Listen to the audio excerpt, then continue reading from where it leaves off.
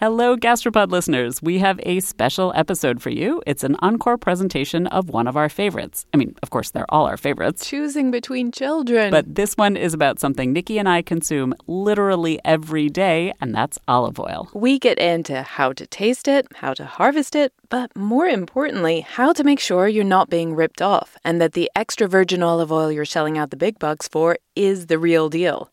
This is life-changing advice, honestly, because the difference between real and fake is pretty intense, and the fake stuff is everywhere. Listen, enjoy, and pour some olive oil all over your food. Heck, slather it all over your body if you're Cynthia. True. And we'll be back in 2 weeks with a brand new episode. Oh, wow. Let me know if I'm, hurting the tree or... It's really fun. There we go, yeah. It's very gratifying. Olives just go flying off in all directions at your whim. You asked for it. We've made it. An episode all about olive oil. This is Gastropod, the podcast that looks at food through the lens of science and history. I'm Cynthia Graber. And I'm Nicola Twilley. And that was the sound of my friend and Gastropod fan, Sarah Sklarczyk, harvesting olives by combing through the branches using a vibrating electric rake. So maybe this is a really deep tissue massage for an olive tree. I like it. It feels like you're stroking and tickling. But kind of rough, right? I mean, it's kind of like, That's my friend Robin Sloan, co-owner of both the olives and the vibrating rake. Cynthia and I visited the olive grove he leases in the Bay Area to learn what olive oil actually is and how you make it. But that's not all we wanted to find out about the green gold this episode. You might have heard that people have been enjoying olive oil for thousands of years. Is it true that ancient Greeks and Romans smeared the stuff all over their bodies? And what on earth does extra virgin actually mean? How can something be more virginal than a virgin? That doesn't even make sense. And something a lot of you wanted to know, is the extra virgin olive oil in your pantry the real deal? That's what listener Brenda Vest thought after she heard an episode of ours last spring. I love listening to your podcast. That's the fake foods one really got to me. I was like, oh my God, I hope they do an olive oil one. Brenda's wish was our command. So here we go. Gastropod is part of the Vox Media Podcast Network in partnership with Eater. When you're an American Express Platinum card member, don't be surprised if you say things like, Chef, what course are we on? I've lost count. Or, Shoot that! And even, Checkout's not until 4, so... Because the American Express Platinum Card offers access to exclusive reservations at renowned restaurants, elevated experiences at live events, and 4 p.m. late checkout at fine hotels and resorts booked through Amex Travel. That's the powerful backing of American Express. See how to elevate your experiences at americanexpress.com/withAmex. Terms apply. Joy is the first glimpse of blue sky peeking through the overcast of a late winter day.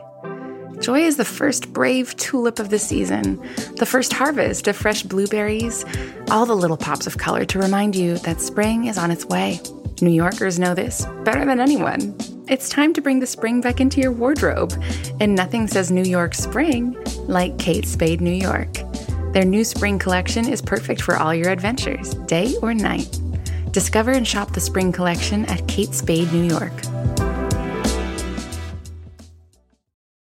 My favorite ones are the 1,000-year trees, the grandfather trees or grandmother trees, some of which, the Crusaders saw on their way south to the Holy Lands to break some stuff. Tom Mueller wrote the book Extra Virginity, The Sublime and Scandalous World of Olive Oil. These olive trees, they genuinely can live for hundreds, even 1,000 years. Tom says olive trees are hardcore. You can chop them off at ground level and they'll spring back. They've been growing wild in the Mediterranean for millennia. The oleaster or wild olive has provided food for people and pre-people for a long, long time. I mean, there are olive pits in Neanderthal caves in Gibraltar and leaves and pits in various Paleolithic and Neolithic sites where Homo sapiens was collecting small olives of the oleaster, berries, basically, hunting and gathering berries. The hardy, productive olive tree has long been the focal point of human settlements. It's quite inspiring to see these huge ancient braided trunks, sometimes with marks of war on them, with ancient fires that they've survived. We didn't get to visit any grandfather or grandmother trees this episode, but I'm not complaining because we did get to go to 2 olive groves, one in the old world and one in the new. Hello, my name is Anna Casadei. I'm growing here in Castello del Trebbio. Anna and her husband own about 10,000 olive trees spreading over the hills in Tuscany, not too far from Florence. We were there on a sunny summer morning. The trees stretched out around us. The leaves were rippling in the breeze. I think the olive tree, it's unbelievable because he has some leaves that has different kind of color. And depending if you have the wind, the flu going on, each time you are looking the olive tree, it changed color. It came from silver to green. And then on an equally sunny day at the end of October, we visited a much smaller olive grove, precisely 327 trees. It was near Fremont, just south of San Francisco in California. I'm Robin Sloan, and I'm the co-founder of Fat Gold, and I'm a novelist too. I'm Catherine Tomajan. I'm also the co-founder of Fat Gold, and I am an olive oil maker by trade. Catherine first visited this grove as a consultant. She'd been brought in to help its owners make better oil. I was just awe-stricken because it was a beautiful time of year and the hills were still green, and it was basically the prettiest olive grove I'd seen in my travels, especially in California. So, when the current owners were getting old and wanted to scale back their workload, Catherine and Robin decided to lease the grove themselves. Both of the groves we visited have a handful of different kinds of olive trees growing. Tom says there are more than 600 different subspecies of domesticated olives total.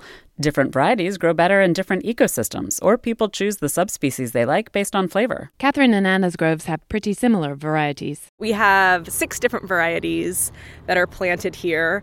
Most of them are traditional Tuscan varieties, and those are Frantoio, Licino, Moreno, Moriolo, and Pendolino. And then we also have a 6th called Taggiasca, which is an olive variety that is traditionally from Liguria, the Liguria region of Italy, which is on the Mediterranean coast. What's kind of cool is you can really quickly start to tell these different varieties apart in the grove, even if you've never really paid attention to the shape of an olive tree before. And this is the Moreno. That one looks kind of fuzzy and hairy. I kind of like the way that one looks. And this one here is the Moriolo, which I think is my favorite. But it's like the mopey Moriolo. They're also sort of droopy. And then this is the Pendolino. And that real bushy, very vigorous one is the Taggiasca. The varieties that both Anna and Catherine have on their properties, they've been growing in the Mediterranean for thousands of years. Olive trees first came to California with the Spanish missionaries in the 1600s. And California had a robust olive canning industry throughout the last century. And then canned olives have kind of fallen out of fashion. And I think probably in the late 80s, early 90s, people started really wanting to plant olives for olive oil, and so this modern era of olive oil production was born in California. And then in the last 20 years, the olive industry has exploded. And one of the main reasons behind that explosion is a new way of planting, growing, and harvesting olives. It's called super high density planting. And what it means is the olives are planted really close together in very tight rows, and they're pruned in a particular way so that they can be machine harvested. One of the benefits of this super high density style of planting is that it's made olive oil economically viable in California. As you all probably know, land is extremely expensive in California, and so is labor. Since then, we've seen olive productivity explode in California, and the industry really being able to make olive oil at an affordable price point for people or for consumers that had never heard of California olive oil before. Basically, the way these Californian groves are planted and pruned means you can take a lot of the labor costs out of the equation by using a machine to do the harvesting. And when I say machine harvested, I mean there's a huge machine that goes over and basically swallows the entire olive tree and has these sort of rubbery fingers that knocks the olives off, and there's a sort of a catch basin underneath, and it goes over an entire row of olives without stopping, harvesting every tree in that row. So it's actually really interesting and exciting, and I do a lot of work with super high density olives, but there's something pretty special about the traditionally spaced where they let them grow to their full maturity and beauty. Catherine and Robin's grove has trees more traditionally spaced, wider apart, and it is indeed gorgeous. Plus, they can grow a wider variety of olives with different flavors. Only 3 varieties currently work well with the super high density system. Nikki, you and I visited it together, but you also got to go help out when they were harvesting the trees, which I unfortunately missed. Yes. Turns out that even though I am a Californian now, I am actually very cost-effective labor. Free, in fact. Robin and Catherine gathered a group of their friends early one Saturday morning to help out. The olives have been growing on the trees the whole year. As you'll see, when we harvest them, they're quite dark and they're already quite oily. Like they are ready. They're bursting with oil, ready for the oil to be extracted. So here's the steps of what we're doing today. Step 1, lay out some nets under the trees to catch the olives. Here, so let's go. Let's pull it in as tight as you can. Excuse me. Step 2, fire up the vibrating rakes. So I think for all the people who are going to be using the magic wand, the vibrating rake, whatever, the vibrators, it's going to be a learning curve to learn like how we do it. And so we just don't actually know what the best technique is for getting all the fruit off and kind of like, who knows what it's going to be like. That's right. None of us had ever done this before. Not even Catherine. Oh my gosh, we're totally going to try this. So give it a shot. Let's see what happens. It was weird and super fun. You just kind of combed the vibrating rake through the branches and the olives started whizzing off in all directions. You said nobody had ever done it before. Was there a steep learning curve? Did you watch a video on YouTube or something? No instruction needed. We were all just naturals. Honestly, it was like if you've ever groomed a pet, you get a feel for how to move the rake through the branches really quickly. Yeah, they're pretty hard. A bunch of us held up the nets at the edges, and then others, including a handful of kids, followed behind with buckets, and harvesting the olives that the rakes had left behind. Some of those olives really didn't want to leave home. Catherine and Robin had a great time at their very first olive harvest. But earlier this summer, things were looking a little grim. They had an infestation of the olive farmer's nemesis, the olive fly. It's basically a fruit fly that has a very symbiotic relationship with olives. So they lay their eggs in the olive and the larvae eat their way out, essentially ruining the fruit.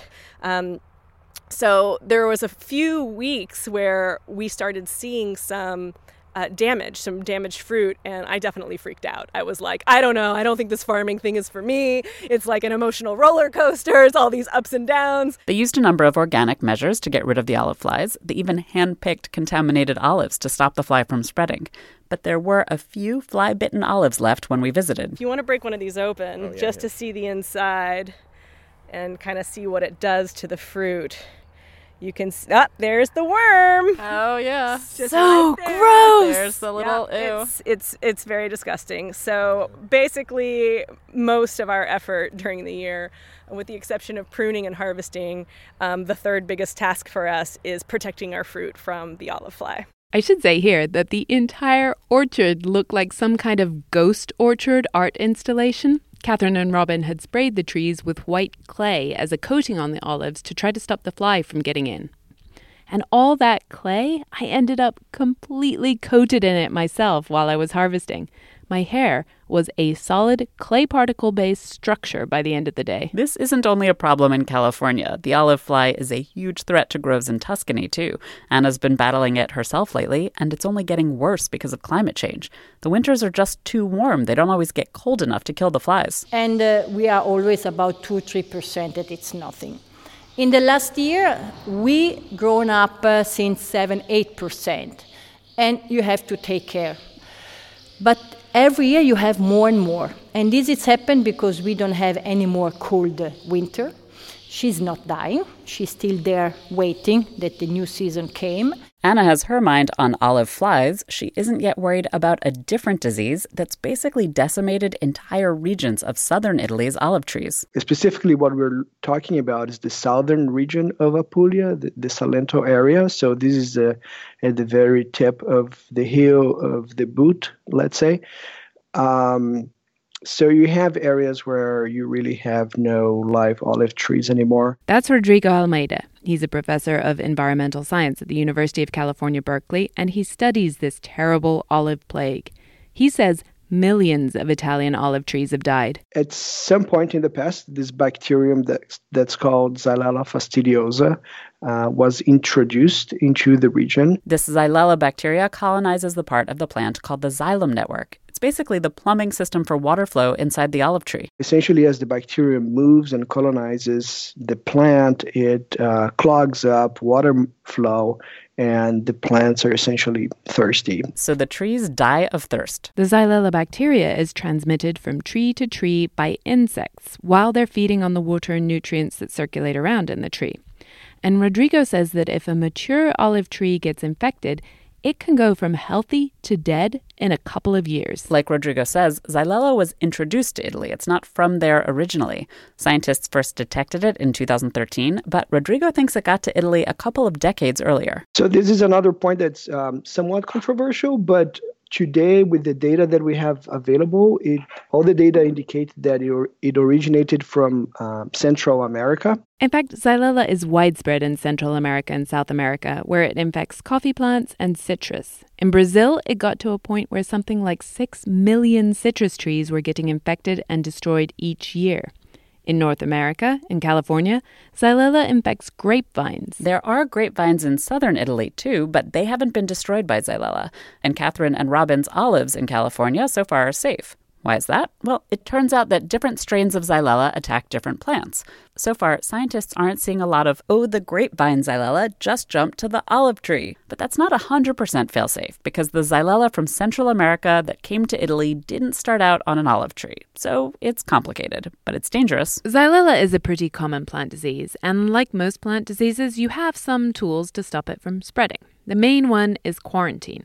This is where growers cut down infected trees, but also all the other nearby trees that might also have been exposed, even if they aren't showing symptoms yet.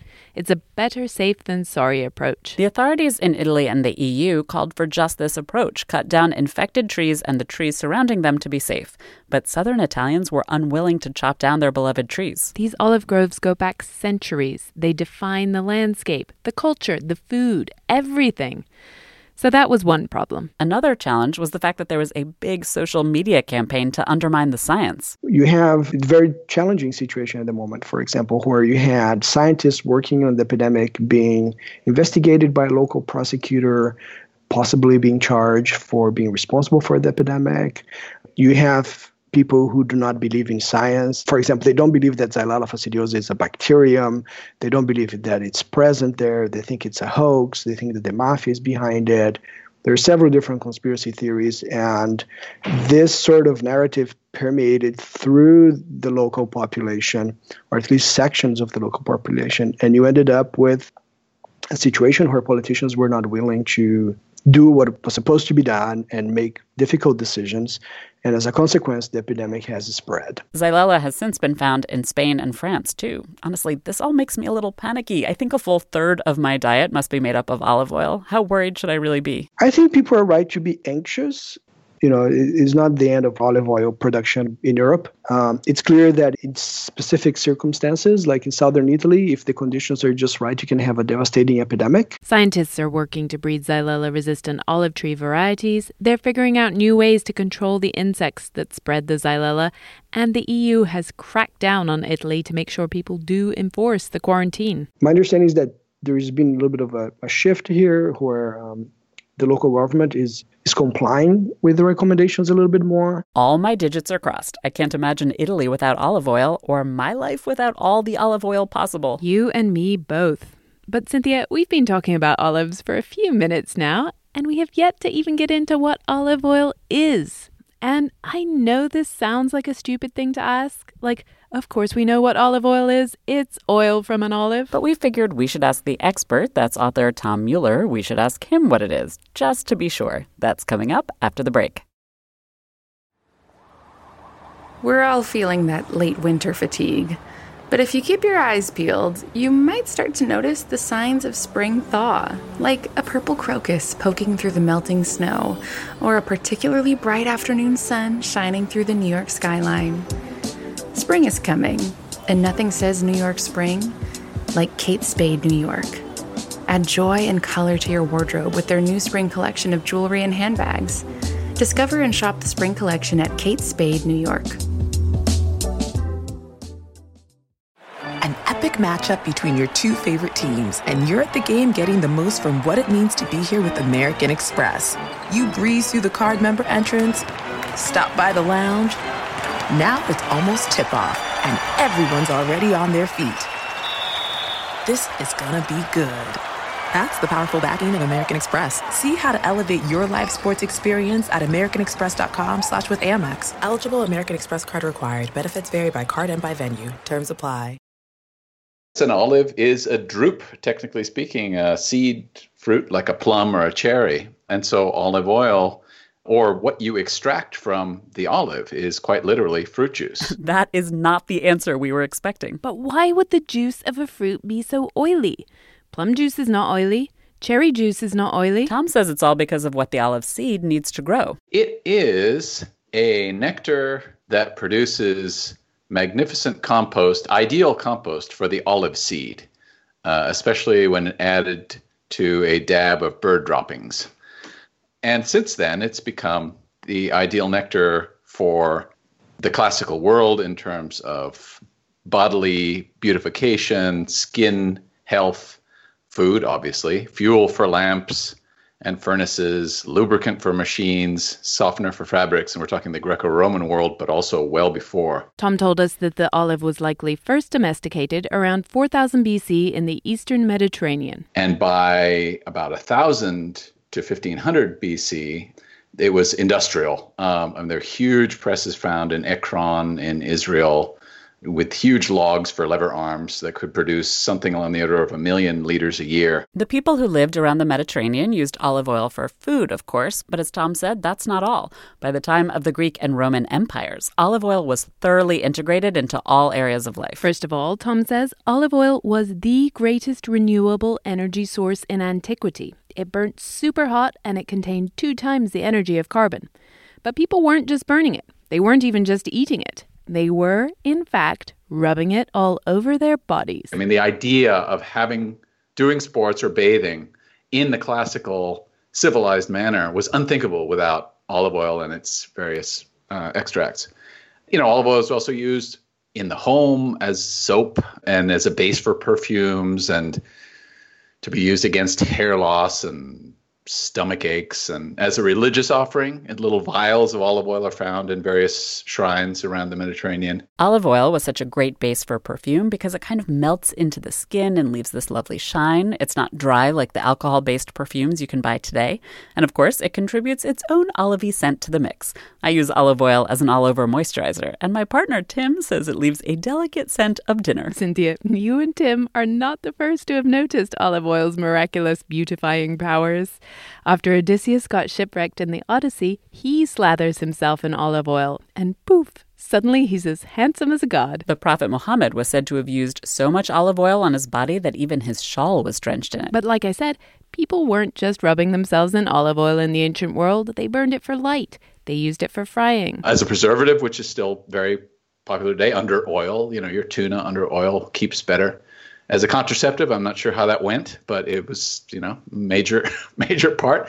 And as an aphrodisiac, again, I can't vouch for the active ingredient, but it was certainly mentioned by Greco-Roman writers. In the ancient world, olive oil was as valuable as petroleum, rock oil, is today. There were wars fought over it. Huge fortunes were amassed with olive oil. Emperors like Trajan and Hadrian were the scions of these flourishing olive oil dynasties in Spain and North Africa, a bit like sheikhs in the Middle East today with petroleum. So it was an empire builder and a source of enormous wealth, as well as one of the definitions of culture. And also, again, the Romans within their militaristic way, when the Roman legions would go to far-flung lands, they would plant vines and they would try to plant some olive trees.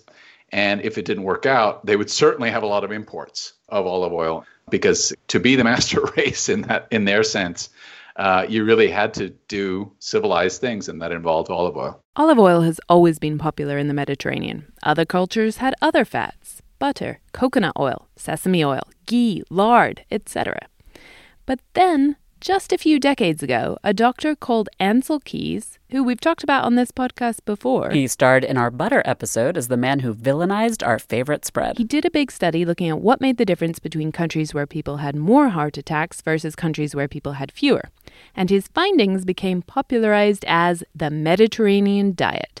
Keys published a book on the Mediterranean diet in 1980, extolling the virtues of olive oil and lots of vegetables as a way to avoid heart disease. This dietary advice took a while to catch on, but by the 90s, olive oil had started to become super popular throughout the world, not just in the Mediterranean.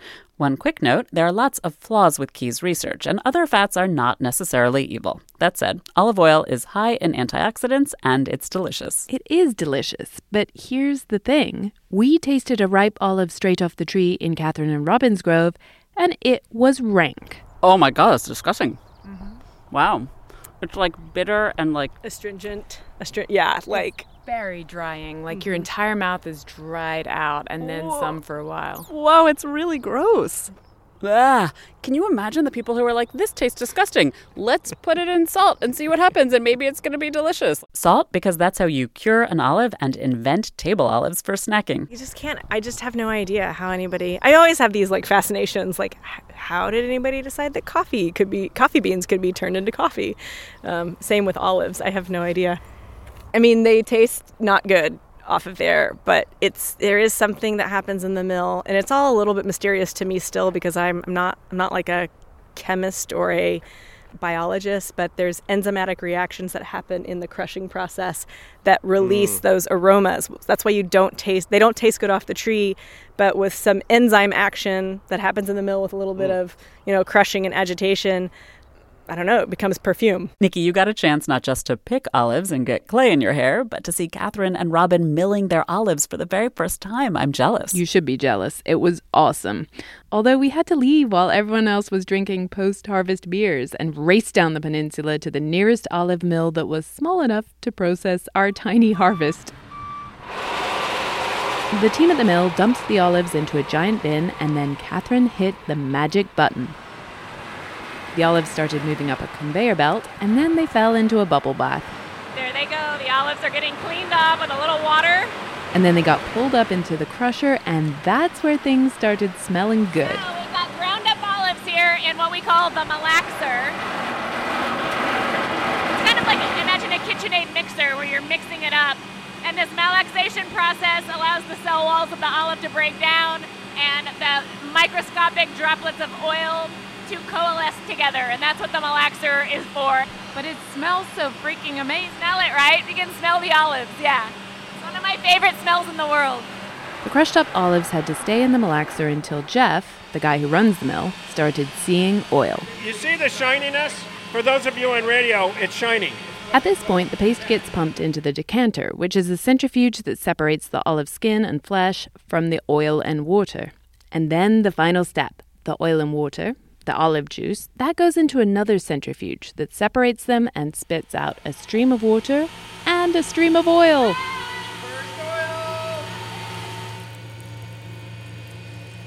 Catherine and Robin are currently bottling up their oil. We have details on how you can get it at gastropod.com. And if you want to hear what Catherine thought of her very first taste of her very first oil, listen all the way through the credits. Turns out that our crew of a dozen complete novices picked over 1,000 pounds of olives from 32 trees that day, which made 15 gallons of oil, or more than 100 bottles worth. And I slept like a baby that night. At this point, most people would mix their oils into blends. Catherine actually plans to keep her different oil varieties separate from one another, single varietal olive oils. And that's one of the ways you can really taste the difference among different oils based on the olive variety.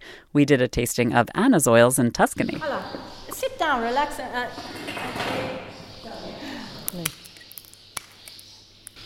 I'm going to serve you two different varieties. Don't smile because you feel at the radio.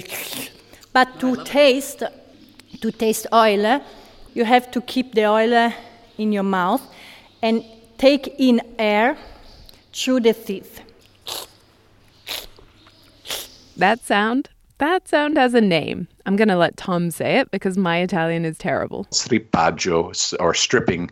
It's slurping, essentially. You slurp, drawing in air in the corners of your mouth, which aerosolizes the oil and makes the aromas go back into your nasal passages. And it allows you to, I mean, it's amazing. If you put olive oil in your mouth and you taste it and you swallow it, and then you do it again, the same oil, and you do this slurping, which sounds something like this. Then you can really get a sense of all the different aromatics and flavors in the oil. It sounds weird, literally, and it feels weird, but it works. Hello. It's a 2016, as I told you, was a warm climate.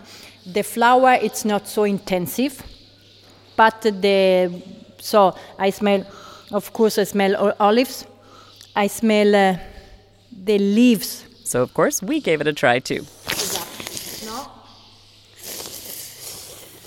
Bravo. But don't choke on it. I tell you before I can.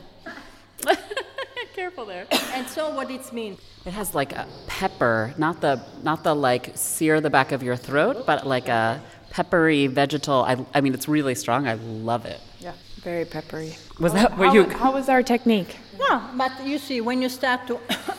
it means that the technique works. So the fact that you were choking was a good thing. It's a good thing. Okay. The choking response doesn't just mean that you're tasting it correctly. Another reason you might be coughing is because of that peppery note, which is also good. The more peppery the olive oil is, the more polyphenols it has. Those peppery polyphenols are what many scientists think are awesome for your health. Anna's oil was delicious, unsurprisingly, and very peppery, as you heard. We joked. But then she gave us the final sample. Her own oil, but so old it had gone rancid. I'm afraid to drink this. Yeah, Do we have to? Oh, no. Just as expected, it tasted disgusting, old, stale, musty. I had to immediately take a taste of her fresh oil to clean my mouth of the flavor. Honestly, I make this oil because when we have a tasting, I have to show them. Because it's happened that when I give them my rancid oil, that was the old oil, they say that was good. This is what originally inspired Catherine to get in the olive oil game herself. A professor made her taste some rancid olive oil as part of an international food studies class. And he poured us all a little tasting cup full of olive oil. And he said, tell me what you think of this olive oil. So we all tasted it. And all of the Americans were like, yep, that tastes like olive oil. And he's like, great, that's rancid. And I was like, what? I've been eating rancid olive oil my whole life and I didn't even know it. Like, foodie extraordinaire knows nothing about olive oil, clearly. So really what emerged from that experience was consumer rage. Anna and Catherine's point is, many Americans and Northern Europeans kind of like rancid oil because that's what we think olive oil is supposed to taste like. Because a lot of the oil that's sold as lovely extra virgin olive oil, it's not. Olive oil fraud is enormously widespread today. And there are two different kinds, like in politics or in finance. There's the illegal fraud. You know, the favorite way of doing fraud is simply to sell something which isn't extra virgin as extra virgin and pocket the differential. You know, you can get away with putting really bad olive oil from olives into a bottle of extra virgin, sometimes mixed with extra virgin to give it a little more pizzazz, and sometimes just sold as is. Bad olive oil is called lampante, officially speaking, meaning it's only fit for use for lighting a lamp. Lampante oil will typically be made from olives that have fallen from the tree rather than being freshly picked. They might have already fermented, which fermentation is often associated with great flavors, but definitely not in the case of olive oil. To make this bad oil remotely palatable, the fakers do something called deodorization. They clean the oil of the nasty overtones by heating it to about 40 to 60 degrees Celsius. It's tasteless at this point, but deodorization also removes any of the healthful compounds. You're left with just the fat. You can also mix it with even cheaper vegetable oils, soybean, sunflower, and so on. So that's the illegal fraud. That's fraud. Then there's legal fraud, where you have a label which says the ancient millstones, or some Italian-sounding name, which has absolutely nothing to do with Italy. The olives were grown somewhere in southern Spain or North Africa, and then sold as fake Italian for a lot more money. Then there's a product called extra light olive oil. That's actually illegal in Europe, but you can buy it in the States. It sounds like low-calorie olive oil, right? But guess what? It's the same 120 calories per tablespoon as all the others. It just doesn't have any flavor, and it doesn't have any color, and because it has been processed in a refiner. It's been refined. It sounds so good, except that it just means devoid of good stuff. And it's an open swindle. So those are the legal frauds. Not only is this extra light olive oil fraudulent, but it's tasteless and, once again, not good for you. By making it extra light, the companies, first of all, are probably using crap oil to start with, and then, like Tom says, they're removing any of the beneficial compounds. So how can you make sure you're not being cheated? That's coming up after the break. How to LA is our love letter to Los Angeles. We'll tell you where to get a yummy torta, a bowl of congee, and of course, a burger. It's a beef sausage blend, fried egg, grilled onions, and then raspberry jam. What hiking trails to check out. This feels like we're out in the mountains. And where to take in some culture. Leimert Park, they've been fostering jazz for decades. LA's a big place with a lot going on, so we got you. Subscribe to How to LA from LA Studios wherever you listen to podcasts. So how common is olive oil fraud, both the fraud and the legal fraud? The truth is, it's hard to know. Unsurprisingly, most of it goes undetected. In 2010, UC Davis did a survey of 14 different brands of imported extra virgin olive oils on California supermarket shelves, and they found that more than 2/3 of them were actually not extra virgin quality at all. In February of this year, Italian authorities arrested 33 suspects from a Calabrian mafia clan. They were, among other things, allegedly exporting fake extra virgin olive oil.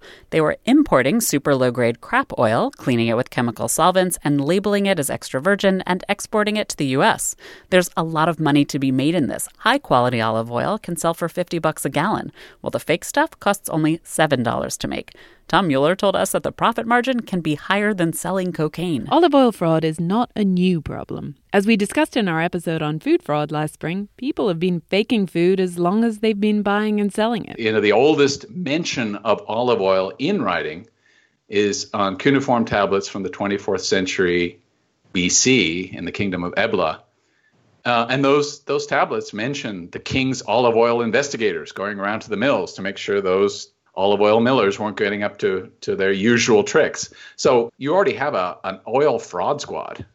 So clearly this is an ancient problem. Tom loves telling the story of Monte Testaccio in Rome. It's a hill of potsherds left over from the Roman Empire, and there are fragments of writing on those pieces of terracotta. And if you piece those together, you will see that the writing outside the amphora that were used to import olive oil to Rome mention who grew the olives, where those olives were milled in Spain, North Africa, wherever it was, how much it weighed when it was put on the ship, how much it weighed when it was taken off the ship at the port of Rome. The Romans didn't just do this for fun, and it wasn't just bureaucratic OCD either. They did it because there was an enormous fraud problem, and the way to stop the fraud is to keep very careful tabs on who's doing what and how much stuff weighs, where it's coming from, what the names of the people are. So that if there is a problem, if you open an amphora and you say, God, this smells funny.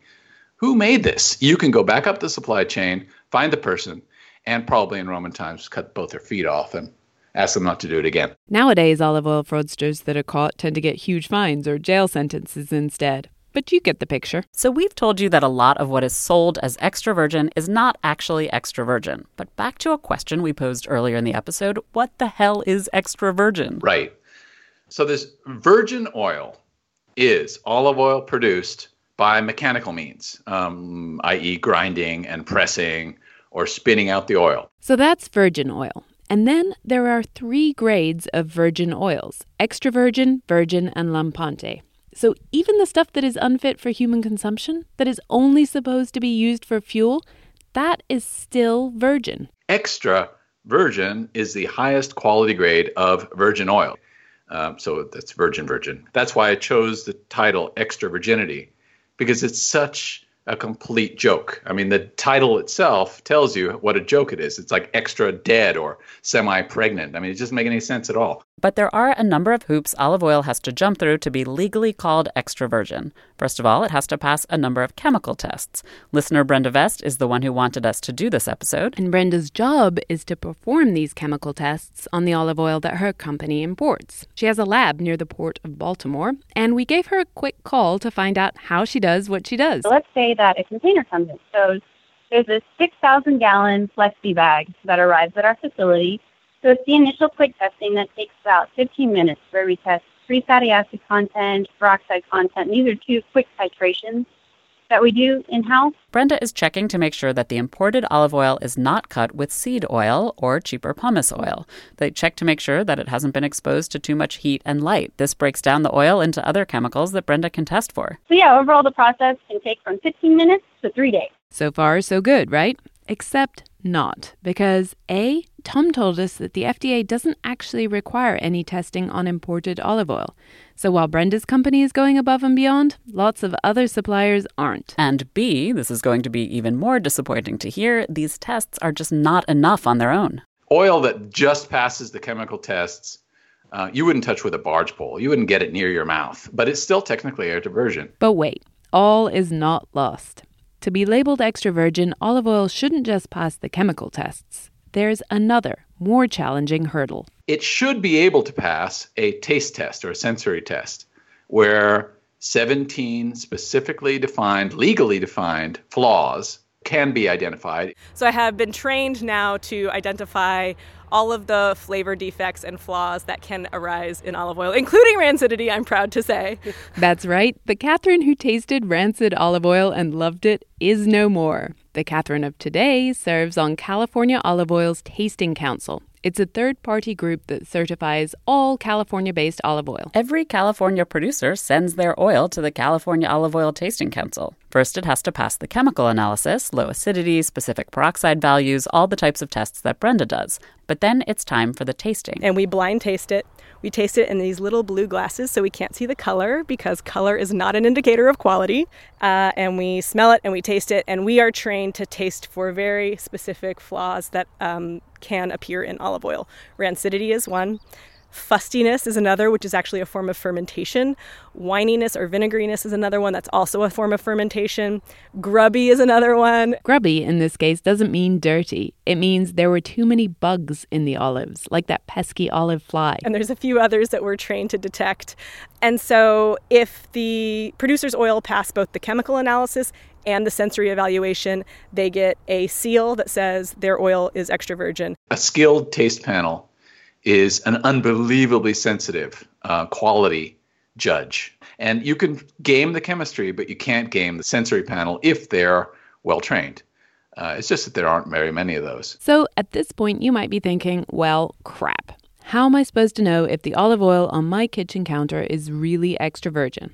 I'm not trained like Catherine, but I want to make sure I'm getting the good stuff. Don't worry, we're not going to leave you on a depressing note. There are a number of things you can do to make sure you're buying real extra virgin olive oil. The first is to look for some kind of third-party verification. California is ahead of the game here because of its third-party testing. Australia is too. If you're in California, look for the California Olive Oil Council seal. If you're buying oils from somewhere else, look for some third-party seal. A DOP or an AOC kind of certification from Europe is a great indicator. In fact, if I have to grab olive oil quickly at the store, I'll look for California olive oil and the California Olive Oil Certification Seal. It's a good shortcut guarantee of quality. But that's not to say that you can't buy amazing imported oil too. You just have to do some homework. Like Catherine says, look for an AOC or DOP seal. Tom recommends using Google Maps to see if there are actually any olive trees at the location where the olive oil says it was made. Or you can buy from someone you trust. I usually get my oil from a store that imports bulk olive oil directly from a farm in Italy. That said, I wouldn't buy just any oil at a random grocery store where the label says it's Italian. That is the most likely to be fraudulent. One reliable tell that you're dealing with decent oil is that the bottle will have a harvest date on it. Because good olive oil producers know that freshness is king. If you don't see a harvest date on the bottle, I would recommend not buying that because the producer's obviously not proud enough to put the harvest date on the bottle. You want to find one that's been harvested probably no more than around a year ago. The olive oil is not getting any better as it ages. Remember, it's fruit juice. And that leads us to our next recommendation, which all our experts share. If you buy good olive oil, use it up quickly. Literally, the chemical defects that Brenda is testing for are what is happening to your oil as it sits on your counter getting old. It breaks my heart. I don't give olive oil as gifts anymore because so many times I've given a gift of a really good bottle of olive oil and said, here, this is the real stuff. And they say, oh, wow, fantastic. That's great. And I go to their house a year later and it's still there collecting dust. And I say, so what's the story here? And they say, well, we're waiting for a special occasion.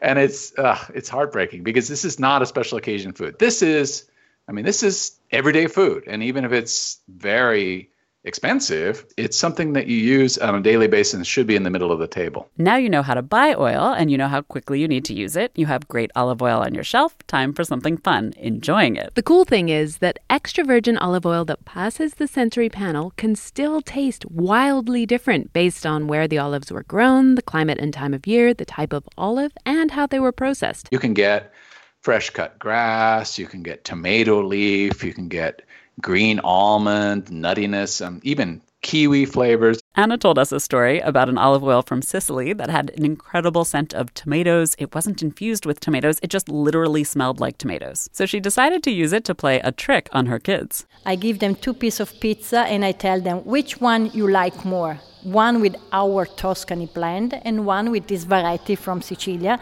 that smell tomato. And they say, Mama, the tomato are much better of this pizza. I say, exactly the same. The kids thought that one piece of pizza tasted better because it had more tomatoey tomatoes. But the tomatoes were the same. It was just the oil that was different. And this is where you get to have fun with your olive oil. Mixing up the pairings. A softer Ligurian oil is often better with fish. A peppery Tuscan oil stands up to beans. Those are geographical differences, but you can also find single variety olive oils. So an olive oil made only from Frantoio olives, for example, or Arbequina.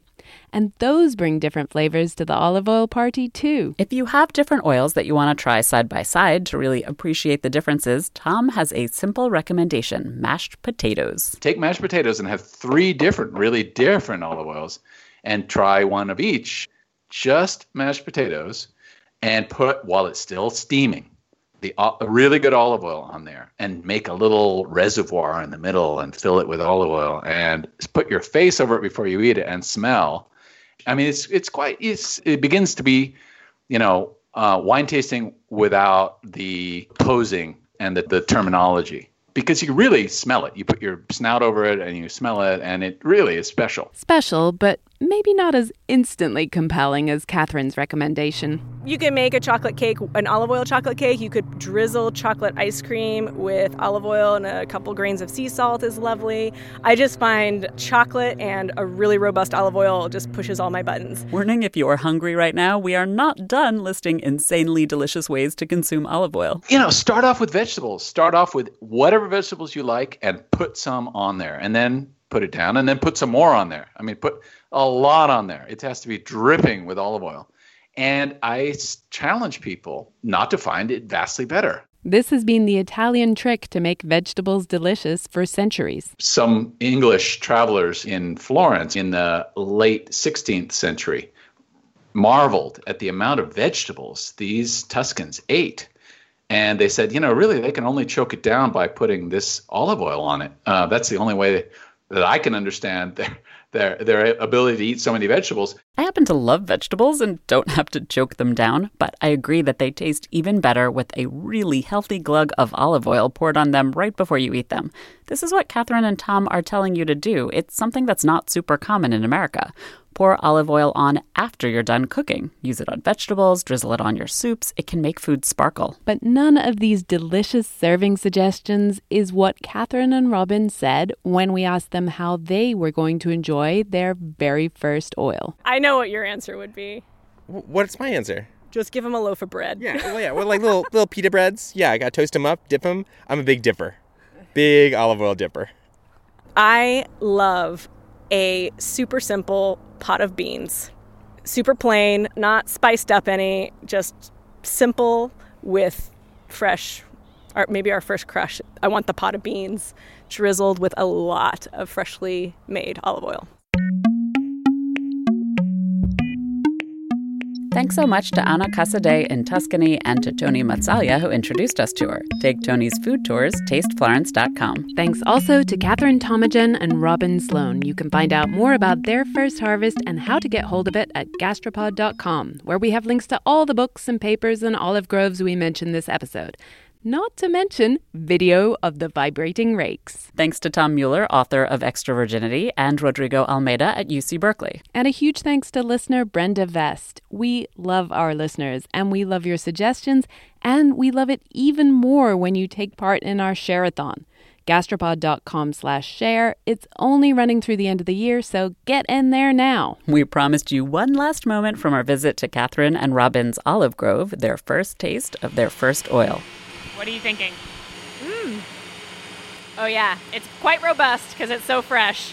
So I'm getting really nice bitterness and pungency and it's quite grassy, but also kind of a few other descriptors I might use is like a green almond, which is a really particular descriptor for olive oil, which is really nice. I don't know what else. It's good. I'm really happy with it. We will put this in a bottle and love it. Congrats! You've survived another New York winter. Add another stamp to your New Yorker achievement log.